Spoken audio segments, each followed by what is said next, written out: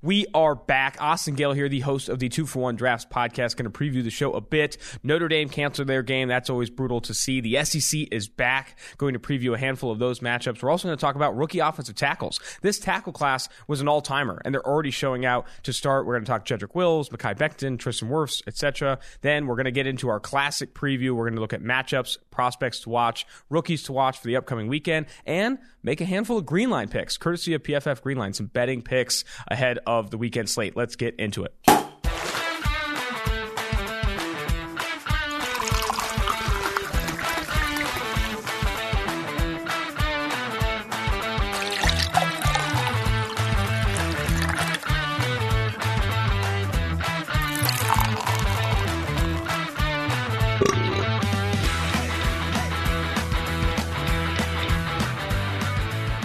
Mikey Mike, we are back in this thing. 2-for-1 Drafts, ready to rip it up and preview these weekend's games. But before we do that, Golden Domers are in tears right now. Brady Quinn could barely get out of bed this morning. Notre Dame cancels their football game due to coronavirus concerns. I think they had a handful of positive tests, 4 total positive tests. How are you coping with this Notre Dame cancellation? It hurts. I'll be honest, because this was the last nice weekend, too. It was going to be like 80 this weekend. I was going to watch it outside. It was going to be a fantastic time. And I was going to enjoy one of the best prospect matchups of the weekend as well. Carlos Boogie Basham was going up against Liam Eichenberg. 2 potential first-rounders there going head-to-head.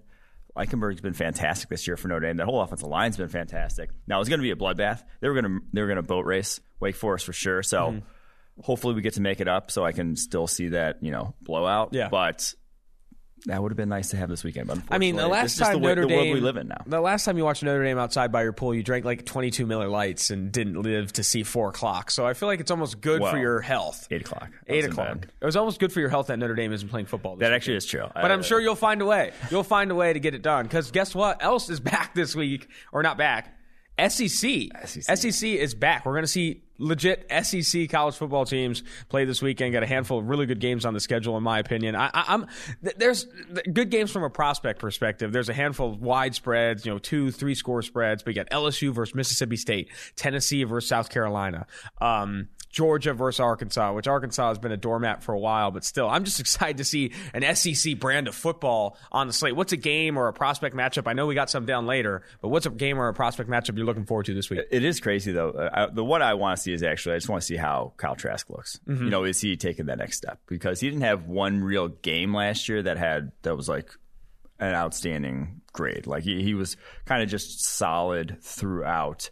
I want to see if he takes that next step into like Joe Burrow last year, where it was just like from the rip, you could tell something was different about Joe Burrow than he was the year before. So I think that's what I want to see, especially against the Ole Miss team that not great. Like he should blow them out. That's the funny thing, though, is this weekend you didn't really get any sort of top matchup in the SEC. They're back, but no real. The closest spread, I think, is Tennessee versus South Carolina in South Carolina. And then with that game, too, it's a 3.5 spread with Tennessee favored by 3.5. I didn't have this highlighted in my prospects to watch, but I do kind of want to see Israel Mukuamu take the football field because he looks like an alien playing outside corner. He's like 6'4", 210 or something along those lines. Brain Rauner. He is massive. The only tape I remember him for right now is when Jerry Jeudy put him legitimately in a washer-dryer combination and shrunk him down to a foot because it was just a disaster by all means in that matchup. We didn't bring this up. We were talking alma maters at the top here. Mountain West is considering coming back to football. San Diego State football may live. So just letting you know, if you're not watching Notre Dame, San Diego State could be on the horizon for you, Mike. Tariq Thompson, right? Tariq Thompson. There's a handful of other good players on that team. I mean, this is an elite roster in the Mountain West. All right, let's jump into the NFL here. I want to talk rookie offensive tackles. Before the 2020 draft, you said the best position group in the 2020 draft is the offensive tackles. And right now, up there, wide receiver and offensive tackles. But I thought the offensive tackle class was about as rare, though, in terms of talent. It just didn't go as deep. You had the elite talent, though, at offensive tackle that you didn't see in every class. And so far, through admittedly 2 games, I think it looks like it. Like they're living up to expectations.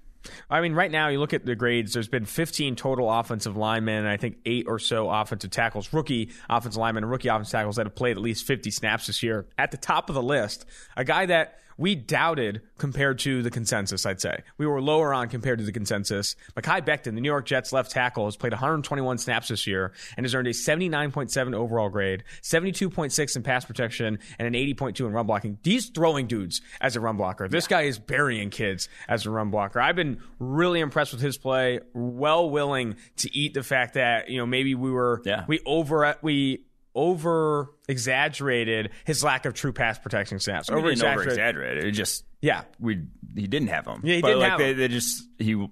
It was that uncertainty, but now he's showing that, if he would have had him, probably would have looked pretty damn good on him. I mean, he's looking very good to start. And in addition to that, you also have Tristan Wirfs with a 76.4 overall grade so far this year. Jedrick Wills, a 66.4. And you're talking high 70s to middle to high 60s. That's a very good grade for rookie offensive tackles, especially, and I wanted your opinion on this, especially with an abbreviated offseason and no preseason football. Yeah. Do these tackles have an advantage over previous tackles? Is it because the defense isn't well prepared? I don't know what's going on, because we said it 1,000 times in the summer that it's going to be hard for rookie offensive linemen to come in and be great. Mekhi Becton's already great. Tristan Wirfs is up there. Jedrick Wills is holding his own. How are these guys doing it? Well, it's a position every year. It has nothing to do with the abbreviated offseason. I would argue that in terms of all positions affected, it's probably the least affected. Yeah, fair. Abbreviated offseason, O-line, D-line, your role is so simple on any given play that you don't need necessarily. That's why Jadeveon Clowney gets signed 5 days before the season and come in. And there's no learning curve there. So I do think it's not as effective as, say, linebackers, cornerbacks, which we've touched on already.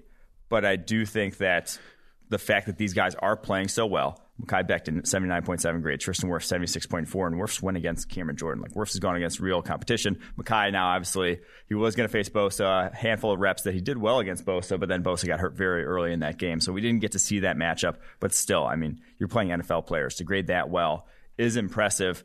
And to put some context to these grades, so 76.4 there, 79.7, there's only been 6 offensive tackles in the last decade to start for a season and earn a grade over 75. Wow. Only 6 in the last decade. Taylor Decker, Jack Conklin, Ryan Ramczyk, Tyron Smith, Justin Pugh, and Matt Khalil. It's a pretty good track record. Khalil obviously fell off a cliff with injuries and whatever the hell was going on there in Minnesota. But guys who grade out well early on in their career, those are elite offensive tackles in the NFL. It's a good sign. It's an offensive lineman version of dominator rating, maybe. Would you want to call it dominator rating? Well, I don't, actually. I don't even want to come close to calling it dominator rating. It's just a very good sign when you are that good right out the gate.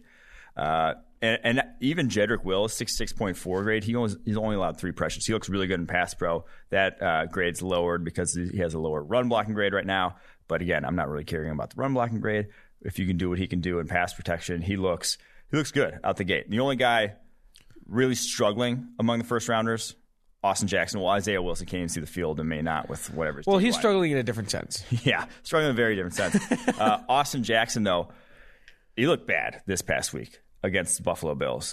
When he had to, in the fourth quarter there, when they had to pass, game on the line, he was losing pretty much every single time. It was some of his footwork, and we kind of highlighted that before the draft, that he just wasn't ready to step in and pass protect right away. He's also very young, no preseason, and his footwork and technique was up there with the one who needed it to improve the most. Yes. He came into this draft and came into the season as one of the more raw offensive tackle prospects, obviously with the ceiling that everyone's chasing, but starting already, it's been brutal to watch so far. Solomon Kindley has played better than him, and obviously playing at guard, but he's had better to start. I know we didn't want to talk about it, but I just want to dip our toes in to the guards a little bit, Mike. Well, I wanted to touch on Andrew Thomas. Hit Andrew Thomas first.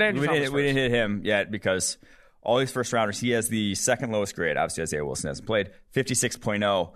But the caveat being, and I'm obviously making excuses because we have him as our OT1. I'm going to make all the excuses in the world through 2 weeks.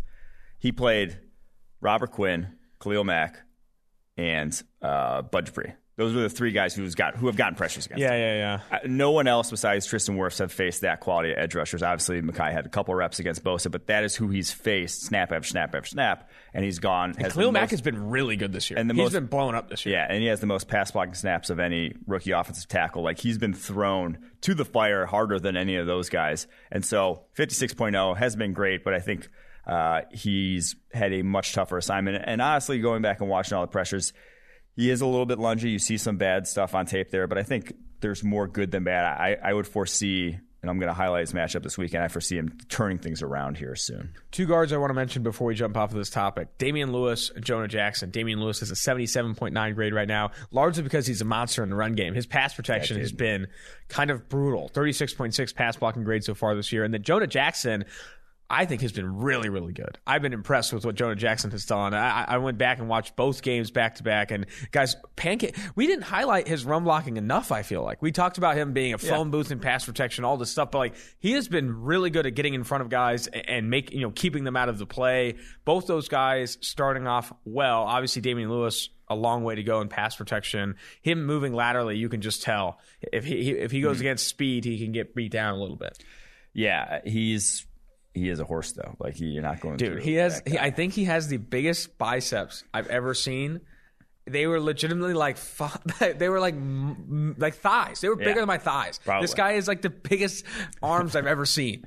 He is 91.1 run blocking grade already, which is kind of absurd. But yeah, Jonah Jackson to me has been the most impressive in terms of what he's done from a pass blocking and run blocking. Fairly just overall good player. And he is only 6.1 grade because, again, he went up against Akeem Hicks week 1, Chicago Bears. Once he went up against a lesser sort of, whatever, Green Bay, whatever the hell they were throwing out there at DT last week, he pretty much dominated. So I do think Jonah Jackson will take the W there. No, not yet. No victory laps. No victory laps. No victory laps just yet. All right, let's jump to our matchups to watch here. Going to start with Mike. You go ahead and take the lead. Who are you looking at in the NFL, a rookie, a matchup you really like this week? So I want to watch Jalen Johnson, tied with C.J. Henderson for the highest graded rookie corner. And if you go to PFF.com, I just wrote a great piece. I'm saying it's great. It's a great piece about he's been nasty this year. He has been very, very good in a varied role. They're asking him to do a lot of different things in that Chicago Bears defense, whether it's play man coverage, which he has 2 pass breakups playing man coverage, where it's play, cover 3 off zone. He has a pass breakup in that. Whether it's, play the flat and cover 2. He's done a very varied role there at cornerback and has played exceptionally well. But then he's also went up against, mostly Quintez Cephas in that first game against Detroit. This past week against, the Giants, he went, Darius Slayton, whatever, the receiving core is not great. He's going up against the Falcons this week. Julio Jones, Calvin Ridley, no joke. Like, they're gonna throw the kitchen sink at you. The toughest duo to face if you're a cornerback in the NFL nowadays, because of how many double moves they run, because of how many deep concepts those guys can just torch you on. So what's wild to me, this one will be fun to watch. What's wild to me is that so many people highlighted Jalen Johnson as a very scheme-specific corner.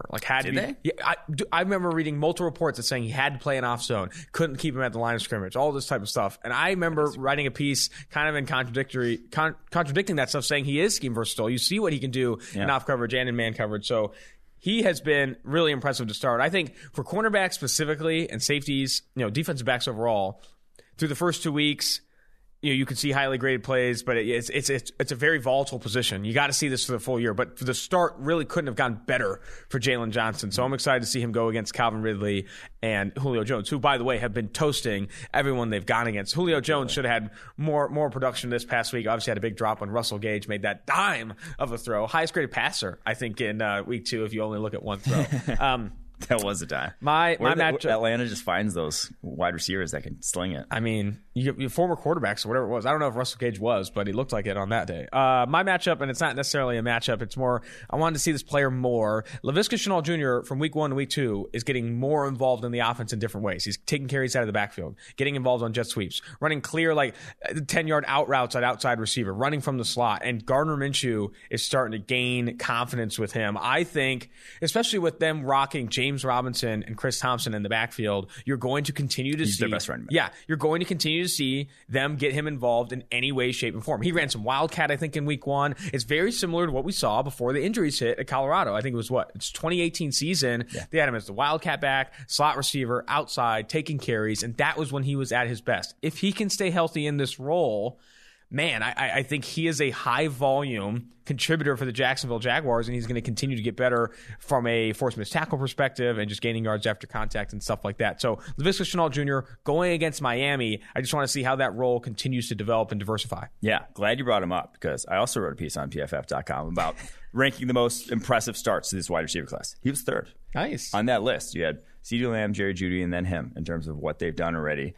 And it's because, one, the Jaguars have been willing to use him creatively, but I also think when you watch just his reps on the outside, him going against, coverage out there, I've been fairly impressed. He's run a handful of nice hitch routes. He had a nice post route that he didn't, or it was like a more kind of like a corner post where he just kind of sold the corner for a second, got open, didn't get targeted on it, but I think you saw the skills there. I just want to see if they give him some chances down the field, because that was, to me, one of his most underrated strengths was that he was a monster at the catch point. They didn't give him a lot of chances at it because that wasn't what he did. And, everyone criticized route running. He wasn't an exceptional route runner by any means. But if they gave him chances just in, sort of like Sage Surratt at Wake Forest, if you just throw him up the ball one-on-one, he was out physicaling dudes left and right when he got those chances. So I do think it would be nice to see him get more downfield targets this upcoming week. Who's your next rookie matchup to watch? My next rookie matchup is one that is because there are two rookies going up against each other. And it's a great game this weekend. Clyde Edwards-Helaire, rookie running back for the Kansas City Chiefs. Most productive rookie running back so far, going up against those Ravens linebackers, Patrick Queen, Malik Harrison, two rookies.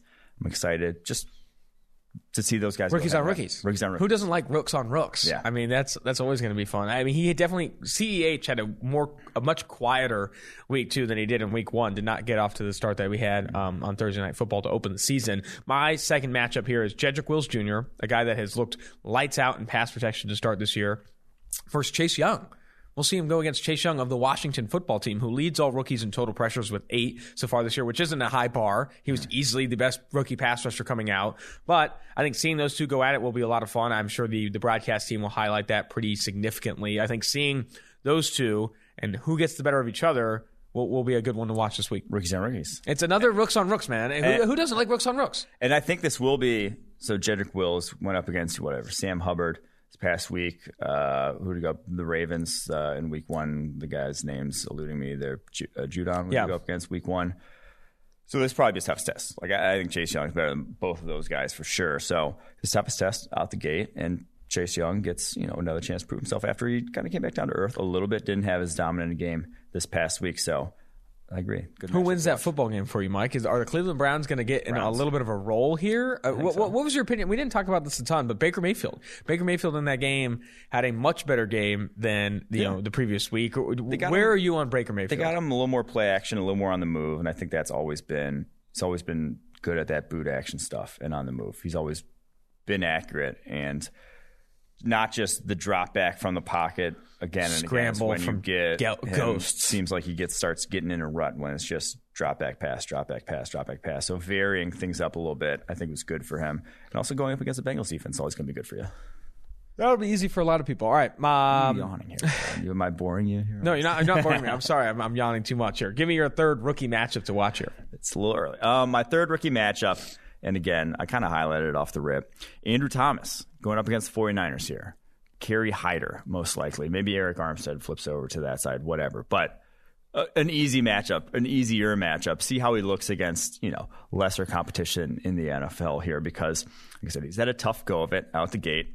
And being able to dominate, weaker competition still has value. Not a lot of some offensive tackles don't. Kerry Hyders of the world still get pressures against bad offensive tackles. So if he's still allowing pressures in this one, then we can hit the panic button if we're the Giants. Okay. If in this game, then we can start talking about if they made the wrong pick. There you go. If he does well though, I think you can be encouraged. So my third, Zan, you don't draft for this year. My third rookie matchup, or I guess rookie to watch here, is just the Giants, and that's your roster. But okay, continue. Sorry, I'm CeeDee Lamb going against Ugo Amadi of the Seattle Seahawks. CeeDee Lamb has been the Cowboys' number 2 wide receiver. People thought he would be that number 3 for, not saying from a positional alignment standpoint, I'm saying from a targets and reception standpoint. Right after Amari Cooper, CeeDee Lamb's right there. And this past week, he looked really good against Atlanta. I think you're going to continue to see him develop. They're going to continue to scheme him the football. Like, they're going to try and throw him the football. I think CeeDee Lamb takes another step forward. And you had CeeDee Lamb, then Jerry Jeudy, and then Laviska on your piece? Yes. I think it's going to stay that way. I think CeeDee Lamb's going to continue to look really good and develop really into Dak Prescott's number 2 option because you have the tight end hurt. Blake Jarwin's hurt. Mm-hmm. Michael Gallup maybe not living up to expectation outside. CeeDee Lamb there for number 2. And I think Ugo Amadi is in for a bad day, man. That guy just gets cooked by whoever it is. Even the playoff game against Devontae Adams, that was a rough one to see. I think he's in for a tough matchup against CeeDee. Yeah, Ugo Amadi's career stats, he's been targeted 22 times. He's allowed 19 catches for 164 yards. Oh, man. It's 8.6, or a little over 8 per target. Not a single pass breakup in his entire career. It's just not been good for him. It's been a tough start. And I think CeeDee Lamb's going to add insult to injury there for sure. And CeeDee Lamb has played exclusively from the slot for Dallas. They like what they got in Gallup and Cooper on the outside. I honestly think skill set wise that makes the most sense. Like I wouldn't. I think they all. I think Cooper. I would. If I were the head coach there, I'd probably move Cooper and Lamb like inside outside more. I think Gallup's probably best on the outside, but I would get those guys being a little more versatile. But Mike McCarthy obviously just likes what they got in terms of just static alignments there. But I don't blame them. The offense has been pretty good though, so far. Yep. All right, Greenline picks, baby. Courtesy of PFF Greenline, which you can get with your PFF Elite subscription. Their betting dash for the NFL and NCAA offers projections on against the spread, money line, and totals every single week for every single game at the NFL and collegiate level. Mike, go ahead and kick us off. What is your NFL Greenline pick this week? My pick is what I would call somewhat of an overreaction line early. I've been trying to attack those, and I think it's the Chargers. I'm picking the Panthers, who are getting 6.5 against the Chargers, going out to LA, and I've kind of just I feel like home field advantage is just off the table at this point. I still think travel matters. Travel matters when you're flying that much and going across. I think travel matters. But go ahead. Okay, 1 point, whatever. 6.5 is crazy to me because the Chargers are averaging 18 points a game.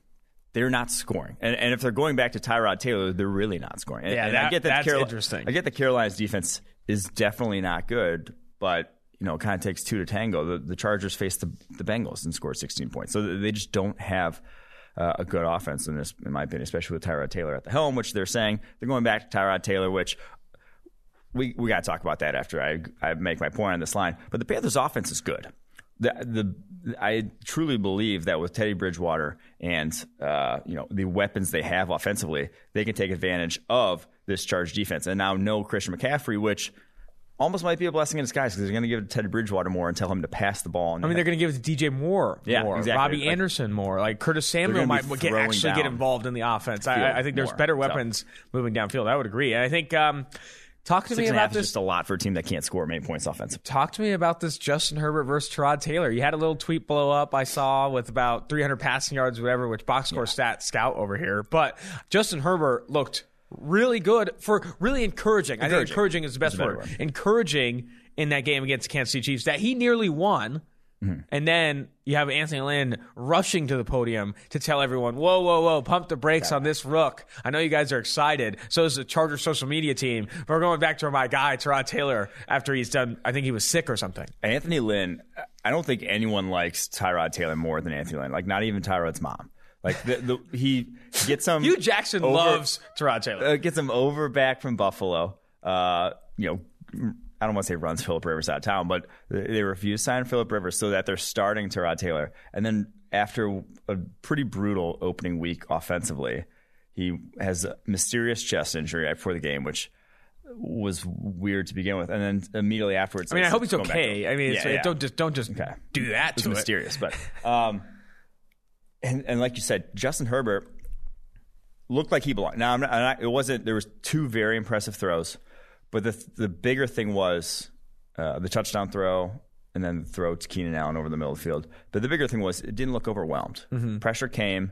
He wasn't hesitating. He wasn't late to stuff. That's what you worry about with rookie quarterbacks. If they're just not getting to their reads fast enough, and if when pressure comes, they're just panicking, that's when you got to say, okay, sit them down, like let them gain more comfort in the offense, get them gain more command of these plays, and then throw them to it. There was none of that. There was literally none of that on his tape. And that's when, like, if a guy is a first-round pick, you're tabbing him as your quarterback of the future. And it's not like you have, Aaron Rodgers starting and you're Jordan Love, and yeah, maybe he looked really good, but it's Aaron Rodgers starting. Yeah. You got a guy who was backup last year, a guy who was backup the year before that, a guy who's had one actual good season at the quarterback position. At that point, roll with the rookie. I also think it's important with these decisions. What you have. With these decisions specifically. Okay. With these decisions specifically, I think it's important Yeah. that you are riding with the front office as well. Like if the front office of the Chargers is saying no, we're sticking to Tyrod Taylor, this is what we want to do, he's not ready, then Anthony Lynn is really smart to do that because that's who calls the shots. Sorry. But if the front office and every Chargers fan and the Chargers social media team, you, everyone else, is pushing for Justin Herbert and Anthony Lynn is staying pat with Tyrod Taylor, he's putting his neck out there. And I don't think you put your neck out there for Tyrod Taylor if you have all those people kind of pushing you the other way. Because there's no con or concern with going with the hot hand or public perception, especially if the front office is on board. I had the same take when we were talking about Joe Burrow going to Cincinnati. It's like some people were saying, well, if they go Herbert, remember like the whole rumor scare or whatever it was. It was like, if you go Herbert against the entire all of Queen City wanting you to grab Joe Burrow, you're sticking your neck out there for wrong reasons. And I think that would be what Anthony Lynn is doing, especially if the front office in Los Angeles is pushing for Justin Herbert. Yeah, we had an Instagram poll, now very scientific, but that I said, who should we start Herbert, or who should the Chargers start Herbert? Tyrod. 90% Herbert. 90%. Which surprises no one. Yeah. The only so back to our Tyrod Taylor like rankings. I know Sam Monson's a big Tyrod Taylor fan as well. Yeah. I would probably go Anthony Lynn, Tyrod Taylor's mom, Hugh Jackson, then Sam Monson. That's probably where my ranks are. All right, my green line pick. And then Sam even said, you get down to 4, and Sam said start Herbert. So there you go. Only 3 guys that would start Tyrod in this There situation. you go. My green line pick, and I don't think this is an overreaction line. I just think heavy favorites for the Baltimore Ravens here in Baltimore taking on the Kansas City Chiefs, and you can find that number at Chiefs plus 3.5. Mm-hmm. And I think if you can get it at plus 3.5, it's a smart play. If it's at plus 3 minus, plus 2.5, maybe you don't. But I think plus 3.5, I think they keep this game within 3. I think the Chiefs offense didn't look great against the Los Angeles Chargers, but I think they get back on it. They have a guy, and Eric Eager and George Chahuri, who run the PFF Forecast, another podcast you should listen to, talked about how the Kansas City Chiefs are the best at winning football games they shouldn't win. There's a chance that they go down in this game against Baltimore and they start to pour it on with the 4-minute offense of Gus Edwards, Mark Ingram, and J.K. Dobbins. But when you have an offense built around Patrick Mahomes, Tyreek Hill, Travis Kelce, etc., you can come back in any game. I think to that reason, whether it's a backdoor cover or an outright win, I think they cover this plus 3.5. Yeah, this to me is a pick. Like I think, yes, the Ravens have looked very good this year, but the Chiefs are the Chiefs. I could see that number getting down to like -2, -1.5 by the time Sunday hits, because you're going to see the sharps start to pour in. Like, do you really think that the Chiefs' offense is like, is there really actually something wrong with it? I don't think so. I think it's just, you read a random down game against an also very good Chargers. Very good pass rush. Yeah, I thought the pass rush was special. Which I don't think the Ravens have quite that. Like, they're going to have to blitz to get home, and that's how they get home. And blitz against the Chiefs last year we saw it, and the Chiefs, housed them. Like, the Ravens came back late, but they won, it was 33-28. So I do think this one is a pick. And then if you're getting a field goal, like if you're getting the Ravens to also win by a field goal in that 3.5 number, yeah, I really like that. Let's get it. All right, before we jump to the college version of this podcast where we're talking prospects to watch and more green line picks, we're going to get a message from our sponsors. MooseFit is a premium online workout program and remote coaching service that provides you with daily workouts based on your goals, the time you have available, and the equipment you have at your disposal. Gyms still closed because of COVID and you don't have any equipment at your home or apartment? MooseFit has a bodyweight program that will push you and challenge you. Hitting on a beach vacation and looking to tighten things up a bit? MooseFit has a physique program with 15 different pre-made programs. MooseFit has something for everyone. Additionally, MooseFit offers completely customized programs that are unique to each member. No 2 custom programs are the same. Purchase your MooseFit membership and a MooseFit coach will reach out to you with a questionnaire. Based on the information provided in the questionnaire, your MooseFit coach will either assign a pre-made program to you or will create your custom program for you. All workouts are delivered to members through an easy-to-use mobile and desktop application that allows you and your coach to easily track your progress and make any adjustments to your program that may be necessary. Founded by a former Army Special Operations CAPT and former Division I athlete turned professional CrossFit athlete, MooseFit is well equipped to help provide you with daily workouts that will challenge you and help you reach your health and fitness goals. For PFF listeners, use code PFF50 and receive 50% off your first month. For more information, check them out on Instagram at MooseFit or their website www.moosefit.co. Everyone needs to listen to PFF's podcast network. We have the PFF NFL podcast with Steve Palazzolo and Sam Monson, the PFF Fantasy Football podcast with Ian Hartitz, a new analyst here at PFF that is rocking it in the fantasy football industry. You have PFF Forecast with George Chahuri and Eric Eager. Also have 2-for-1 Drafts. I heard that's decent. And then Unexpected Points Fantasy Football podcast with Kevin Cole. That guy dives into the numbers better than anyone. He does a really good job with DFS, specifically showdown lineups. If you need to pick your captain, it's Kevin Cole. But if you need to pick your captain for DFS lineups, you need to listen to his podcast. PFF College Football Podcast with Seth Galina. Mike and I are on that podcast. PFF analyst Anthony Tresh goes on that podcast a handful of times. I think he's getting Ryan Day from Ohio State, a Hawaii wide receivers coach. This guy's getting a lot of good guests on that podcast as well. And then lastly, the PFF Daily Betting Podcast. 15 minutes of daily betting advice throughout the week. It's really really fun to listen to if you like to wager on the games. All first-time depositors at Monkey Knife Fight that put at least $20 into their account while using promo code PFF will receive a free PFF Edge annual subscription. That's a $40 value for just $20. And you'll get the opportunity to turn that $20 into even more money playing daily fantasy and prop games at one of the fastest-growing fantasy sports sites in the USA in Monkey Knife Fight. Go to Monkey Knife Fight and deposit your $20 with promo code PFF today to receive your free PFF Edge annual subscription. Mike's 3 prospects to watch. I am so much happier about this weekend's slate of college football games than I was last week because it was tough pickings. And I highlighted last week Chaz Surratt, and then the UNC game gets canceled against Charlotte. I mean, it was Baylor. It was so tough, dude. It was so tough to find games. But go ahead and kick us off with your prospect to watch this week. Yes, my favorite one. TCU's back. We get to see that safety duo Trayvon Moehrig, Ardarius Washington against Brock Purdy and the Iowa State Cyclones. You kidding me? Brock trying to complete a pass more than 10 yards down the field against those guys.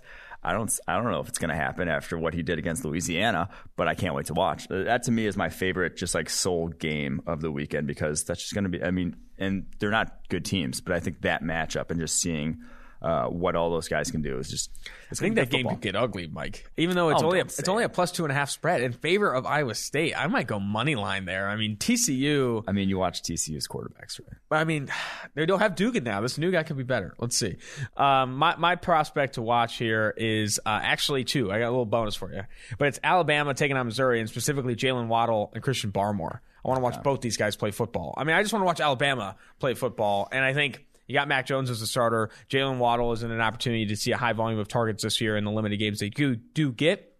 And Christian Barmore has been highlighted by everyone and Tyrod Taylor's mom as a prospect to blow up this week. I mean, not this week, this year. And he's going to, and that starts against Missouri. So both those guys, I think, are going to be increased roles, blowing up en route to probably first-round status in 2020. Yeah, I do want to see Waddle's usage. My second one was in the exact same game, but I'm going to highlight a little guy from Missouri as well. It's Nick Bolton. Missouri linebacker, dude can ball, going up against Najee Harris. Dude, he plays. That is a strength on strength. I want to see fullback lead. Other linebacker takes out the fullback, and you just got a tight hole with Najee Harris and Nick Bolton going head to head. Oh, who gets lower? Sounds like a Madden cover. Yeah. Man, that sounds honestly incredible. Nick Bolton, too, it just plays mean. And I think when you see running big linebackers like him, and he's really athletic as well, going against Najee Harris, going against this Alabama offense that's going to try and put up points. I think he's going to have an opportunity to really put up or shut up, really. I think Nick Bolton, this is huge for his draft stock to kind of show up against a good Alabama offense, both in the run game and in coverage. And Missouri's also got nose tackle Kobe Whiteside. Yeah. So watch the big. You know who's a big fan of Kobe Whiteside? Anthony Tresh. Yeah.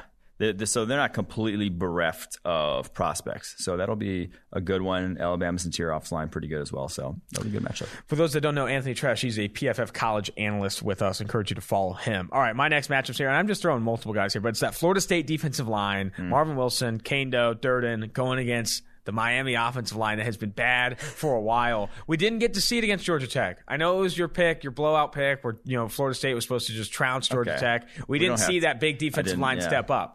I want like 4 pressures apiece from these kids against Miami, because that Miami offensive line is really, really bad. And if you're going to put up, your 8 pressure game, your 10 pressure game, in a single game, in a season, it's going to be against Miami, Florida. I want to see all 3 of these guys blow up this week. Yes, and my last one which you just stole basically all my matchups. But I put a different matchups. Stole all my games. But same game. From you. We didn't see Hamza Nasruddin. We didn't see the FCU D-line because they barely played. But we didn't see Hamza Nasruddin at all because he has still recovering from his ACL. Has a good chance to play this week, and if he's going up against Brevin Jordan, the Miami tight end, who's been blowing up through 2 weeks at 100-yard game this past week, I think something like 50 yards. His big catch was on that blown coverage, but yeah, he's played well. But he's played well, 3 broken tackles already. I do think that one, no clue if Hamza's going to be completely back. They said he was close 2 weeks ago when he couldn't play.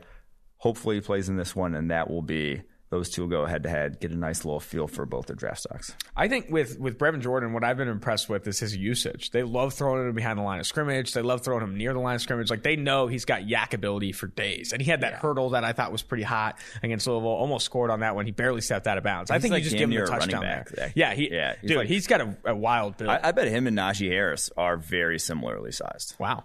Are you ready to fall in love with the Miami, Florida tight end again? Because I feel like if Najee Harris should switch to tight end. Stop. Now that I'm... Stop. In this mood. You're not in a mood. I mean, Miami, Florida, though, has pushed out some guys that people really like as draft prospects that have not panned out in the NFL outside of, obviously, Greg Olsen. Greg Olsen played really well. Jimmy Graham. But Clive Walford was a bust. Mm-hmm. Njoku is still kind of trying to be this big name, but not necessarily there. I'm interested to see where Brevin Jordan falls in that long line of Miami tight ends. All right, I have 2. I have a bonus matchup. Is that okay?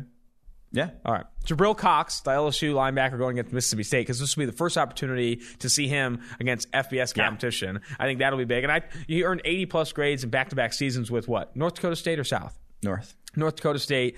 And I thought when you put on tape, probably the most athletic player on the field. I mean, he has actual good movement skills to the linebacker position. He reminds position. me of Darius Leonard, where he's just not big, but he's so long and he's athletic that you'd still fine with him playing linebacker at that size. So I'm trying to see, is the SEC too big for Jabril Cox? And my bonus matchup is another tight end in Florida, Kyle Pitts. Cox too big for the SEC. Cox too big for the SEC. Kyle Pitts, the Florida tight end, I think is better than Brevin Jordan. Kyle Pitts is better than Brevin Jordan, but going against Ole Miss. And I think Kyle Pitts' usage... Not a hot take. Is very interesting as well because they don't get him involved by the line of scrimmage. What they do is they push him downfield and use him like a wide receiver. He is a big-bodied wide receiver. He's got really good movement skills, and he's just a monster. I think Kyle Pitts could potentially be tight end 1 in this class. I know people love Freiermuth. I know people love some other tight ends here, but Kyle Pitts is I think rare in that what he gives your offense is probably better than something you get from other tight ends. But however, it also depends on what you want from your tight end. Do you want an Evan Ingram receiving type, or do you want a blocker? But Kyle Pitts, man, is damn good, so I'm excited to see him go against Ole Miss. Kyle Pitts still listed at 240 though, unfortunately. Really? Yes. Man, that's kind of brutal, Mike. I don't like to see that. I don't love to see that. All right, Lynn, we're going to finish the podcast here with our Greenline picks for the college level, powered by PFF Greenline, which you can get if you're an elite subscriber. Mike, where are you heading? I'm going back to the well. Back to the well. Back to Old Takes Exposed. Florida State. You need to tweet about it. You need to tweet about it. I'm not going to tweet about it. You have to tweet about it. You're a little ass fragile person if you don't tweet about FSU. But if they actually play, I can't even listen to you right now. Their D-line. Maybe I tweet about it. If they maybe at 11 a.m. after 2 Miller Lights, we tweet about it. 11 plus 11.5. Yes, it's an away game, but again, home field. Not too worried. Still in the state of Florida. I do think they don't even have to fly. They just take a bus. I do think that D-line has a big upper hand again if they fucking play them. If they play Durden, Wilson, Kane more than 20 snaps that they played last time. Now Wilson played 40. And if Hamza Nasruddin plays, I think they match up well enough to slow down this Miami offense. Now, can they score points? I don't know, but 11.5 is a lot. Yep. All right. My pick, and Greenline, I think, has a 1.4% edge or 1.4% value in this game on this total here. Under 56 in the Alabama at Missouri game. We just got done talking about how much talent there is on both sides of the ball, but a lot of it's on defense. Nick Bolton's one of the highest grade linebackers from a year ago. You also have Christian Barmore, Dylan Moses, Patrick Surtain. If this game goes over 56, it's Alabama in a fireworks show, but I don't think we see that. It's the first game for the SEC. there's going to be some rust getting knocked off for sure. I think it could fall under this 56 number just because of the defensive stardom and also a little rust getting knocked off for both offenses. You would be a guy that bets unders. I'm just saying. That makes a lot of sense. I bet with green line, Mike. I bet with the math in green line. I know how much work goes into putting that on the site. I'm not going to go in there and just like, well, I had like 6 Miller Lights. You're that guy. Like I really like Florida State against Georgia Tech. That's you, Mike. Bama's in the red zone. It's like third down. You're like, or fourth down. You're like, kick it. No, don't go. You know who loves to bet unders is Eric Eager. Yeah, watch a football game. Watch a football game with Eric Eager where he's got like the under on the total, the under on the second half, the under on like 3 dudes props, like under 2.5 receptions for who was it? I was watching a game with this past weekend. He's just rooting against everybody. It was Demarcus Robinson or some like 3rd or 4th receiver for a team. He had under 2.5 receptions. He's like, no, come on. It's so funny, man. Eric Eager, a great guy to watch games with. But that's going to do it for this podcast. Remember, if you want Mike Renner to eat when he gets home, if you want him to put food on the table, you got to subscribe, rate, and review the podcast. Leave a comment. Talk about his new haircut. Don't talk about his haircut. Half the YouTube comments are about his haircut, but rate and review the podcast. Please do that to keep food on the table for the PFF guys. Also, make sure you subscribe to PFF, Edge, or Elite, or our new college football subscriptions. This is going to do it. Until next week, reviewing rookies and prospects, as always, Austin Gale, Mike Renner, 2-for-1 Drafts.